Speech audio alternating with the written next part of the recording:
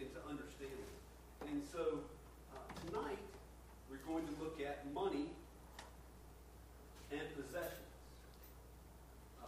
I know that we probably often hear many of the points that we're going to talk about tonight. I don't think any of the information will necessarily be new information, but it's incredible how much this subject in particular we need to be constantly reminded that Jesus is our treasure and stuff as well. I think it might be, perhaps it's because we're so incredibly wealthy here as we are. I mean, even the poorest person among us, looking at, compared to the rest of the world or throughout history, are very wealthy. I was thinking about this and kind of a funny story.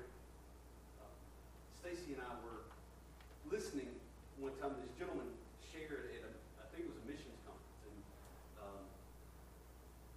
and it was a gentleman who was like first generation. He had come from India to America, and so he was describing, and he said when he not long after he from a village in India to America, not long after he got here, he heard of somebody that had hired like a dietitian or a personal trainer or something along those lines. And he said he'll never forget how he called back home, and he told his family, he's like, you won't believe this. These people are so wealthy, they have to pay people to tell them not to eat. And so, but it's an interesting perspective, isn't it? And that was the way that he saw it coming from there to here. So just the incredible wealth that we have. And so we want to look and talk about that tonight. So tonight we're looking at Luke 12.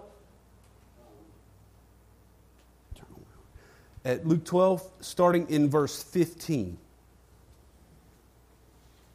Follow along with me. It says, and he said to them, take care and be on your guard against all covetousness. For one's life does not consist in the abundance of his possessions. And he told them a parable, saying, the land of a rich man produced plentifully.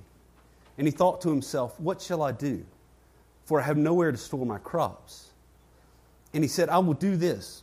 I will tear down my barns and build bigger and larger ones, and there I will store all my grain and my goods. And I will say to my soul, soul, you have ample goods laid up for many years. Relax, eat, drink, be merry. But God said to him, fool, this night your soul is required of you. And the things you have prepared, whose will they be? So is the one who lays up treasure for himself and is not rich towards God. And so when we look at these verses and we look kind of at a summary of these verses, what we see first is a warning. And we see the warning given in verse 15 to take care and be on your guard against all covetousness. In other words, wanting, craving, having to have these material things. Especially things, a lot of times, that belong to someone else. For one's life does not consist in the abundance of his possessions. Right? That's not what makes us us. That's not what defines us. That's not what defines success in life. Even though many times that's what we're told and that's how we think. Then Jesus goes on to explain what he's saying here, and he gives this explanation with a parable, telling a parable about the rich fool, and his riches did not last or bring ultimate security or happiness. So if you look back at verses 17 to 19, you're going to see a couple of words in there that are repeated fairly often. You see any words that are repeated in those verses? They're actually small words. I. Yep. I and me. Right? We see those repeated over and over. We can learn a very valuable lesson from that, right? Well, what does it tell us about this guy? Where was this man's focus in his mind in his heart, it was on himself. And so from this we learn the lesson, do not covet riches or possessions. Rather be rich toward God. Being rich toward Him, knowing Him, worshiping Him, obeying His commands, bearing fruit. All of those things are what it means to be rich towards Him. And so we're going to look at the world's understanding of money and possessions. And really, in a word, it's materialism. And that means the more money and possessions that you have, the more secure, comfortable, and happy you will be. And this view of money and possessions is everywhere, isn't it? Everywhere we look. Advertisements, books, movies, social media, all over the place. You know, if you just had blank, whatever it is, you would be comfortable and happy and secure in life. You'd never be unhappy, you'd never be scared, you'd never be uncertain again. But there's also another word for this. There's another name we could put here, and that is, it's actually a lie. It's a lie of Satan that more money and possessions makes us secure, comfortable, and happy.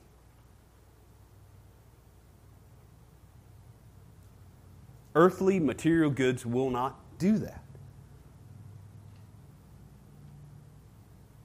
Especially not that lasts.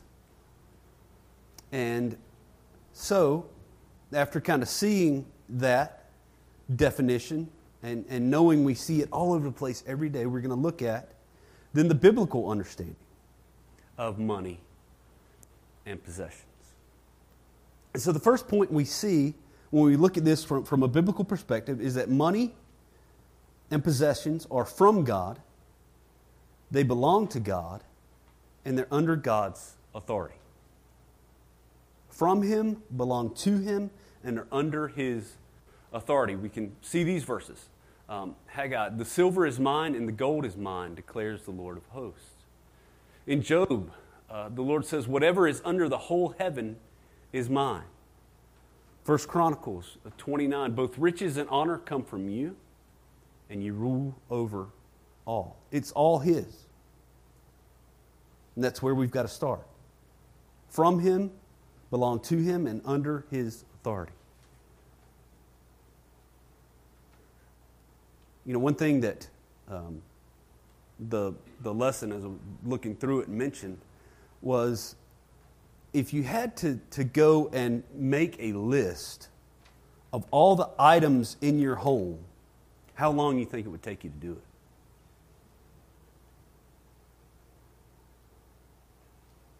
How many of those items would be necessities to live? Kind of sobering to think about. Everything belongs to Him. Secondly, money and possessions are temporary.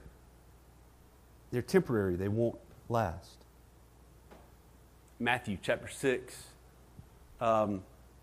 where Jesus talks about that. Putting things where moth and rust destroy. They'll be done. This was interesting. It said, at one point in John Wesley's life, his house burnt down.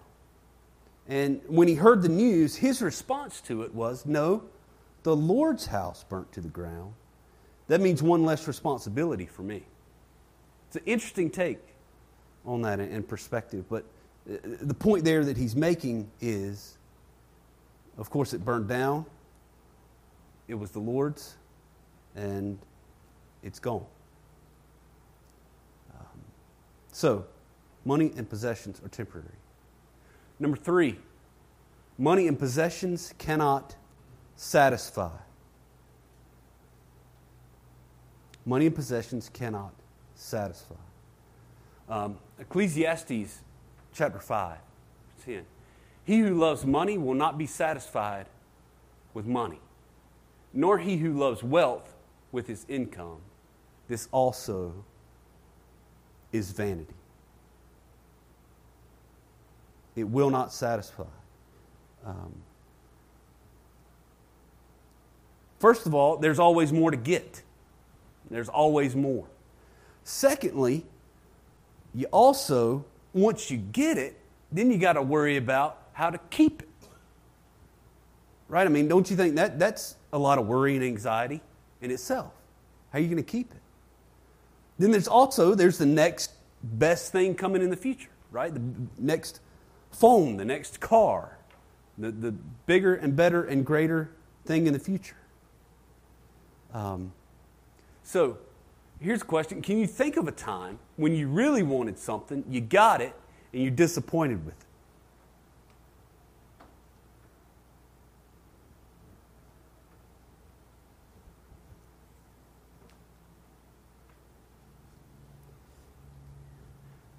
I can tell you for me, and I know this probably sounds silly and crazy, but it's the first thing that came to my mind. And it's not a big thing, but I think it illustrates this. I remember growing up as a kid, when they showed those commercials of Werther's Original Candy, how good that stuff looked. Man, it talked about how it was creamy. Oh, man, it was good. And I remember getting some. Man, I was disappointed. I don't know what I was thinking or what I was expecting, but it wasn't what I got. And so, again, I know that's a small thing, but it kind of illustrates how I was told, I was promised how good it was going to be, and then it didn't come through. It doesn't bring true, lasting joy. Number 4, money and possessions can become a dangerous trap. Dangerous trap. 1 Timothy 6. For the love of money is a root of all kinds of evil. It is through this craving that some have wandered away from the faith and pierced themselves with many pains. So there's a couple of examples of how these things can be a trap. So one example would be if a person neglects other things like time with family. They neglect being in the Lord's house and worshiping in order to work all the time to get stuff they don't really need. There's something out of whack there, out of order. Or when someone pursues money and work more than they pursue the Lord in their mind and their heart. Again, there's a problem there with the desires of the heart. So it can lead to a very, very dangerous place.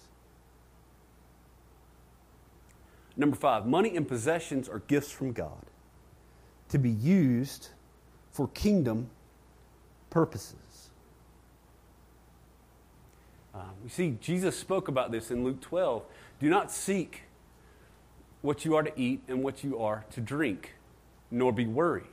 For all the nations of the world seek after these things, and your Father knows that you need them. Instead, seek His kingdom, and these things will be added to you. Fear not, little flock, for it is your Father's good pleasure to give you the kingdom. Sell your possessions and give them to the needy. So these words of Jesus talking about how possessions are to be used. And the lesson mentioned this gentleman that I'm not familiar with him, but apparently he created and invented these large machines to move large amounts of earth, of dirt, to be able to move them around and grade the land and do all that kind of stuff. And so with all the wealth that he got from that, what he came up with was this idea of reverse tithing, or instead of giving 10% to the Lord, he kept 10 and gave 90 out of his wealth. And I know other people have done similar things like that, but just the example that this guy had of hey, the money and the things that I'm earning being given to me are to be used for the kingdom of God. So it's just an interesting example there for us. Number 6, Money and possessions are an opportunity for believers to demonstrate where their real treasure is in knowing, trusting, and loving Jesus. Again, Jesus says, for where your treasure is, there your heart will be also. How we treat money and possessions shows to the world what it is that we do truly value. What do we treasure in our hearts? And it's an opportunity to show them that it's Jesus and not our stuff.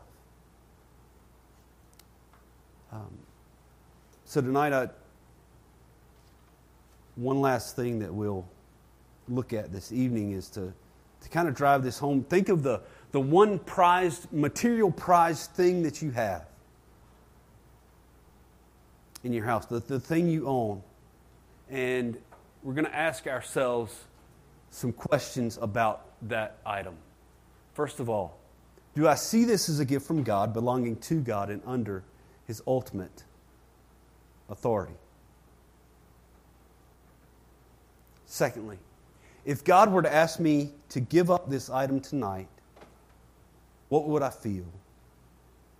And how would I respond to it?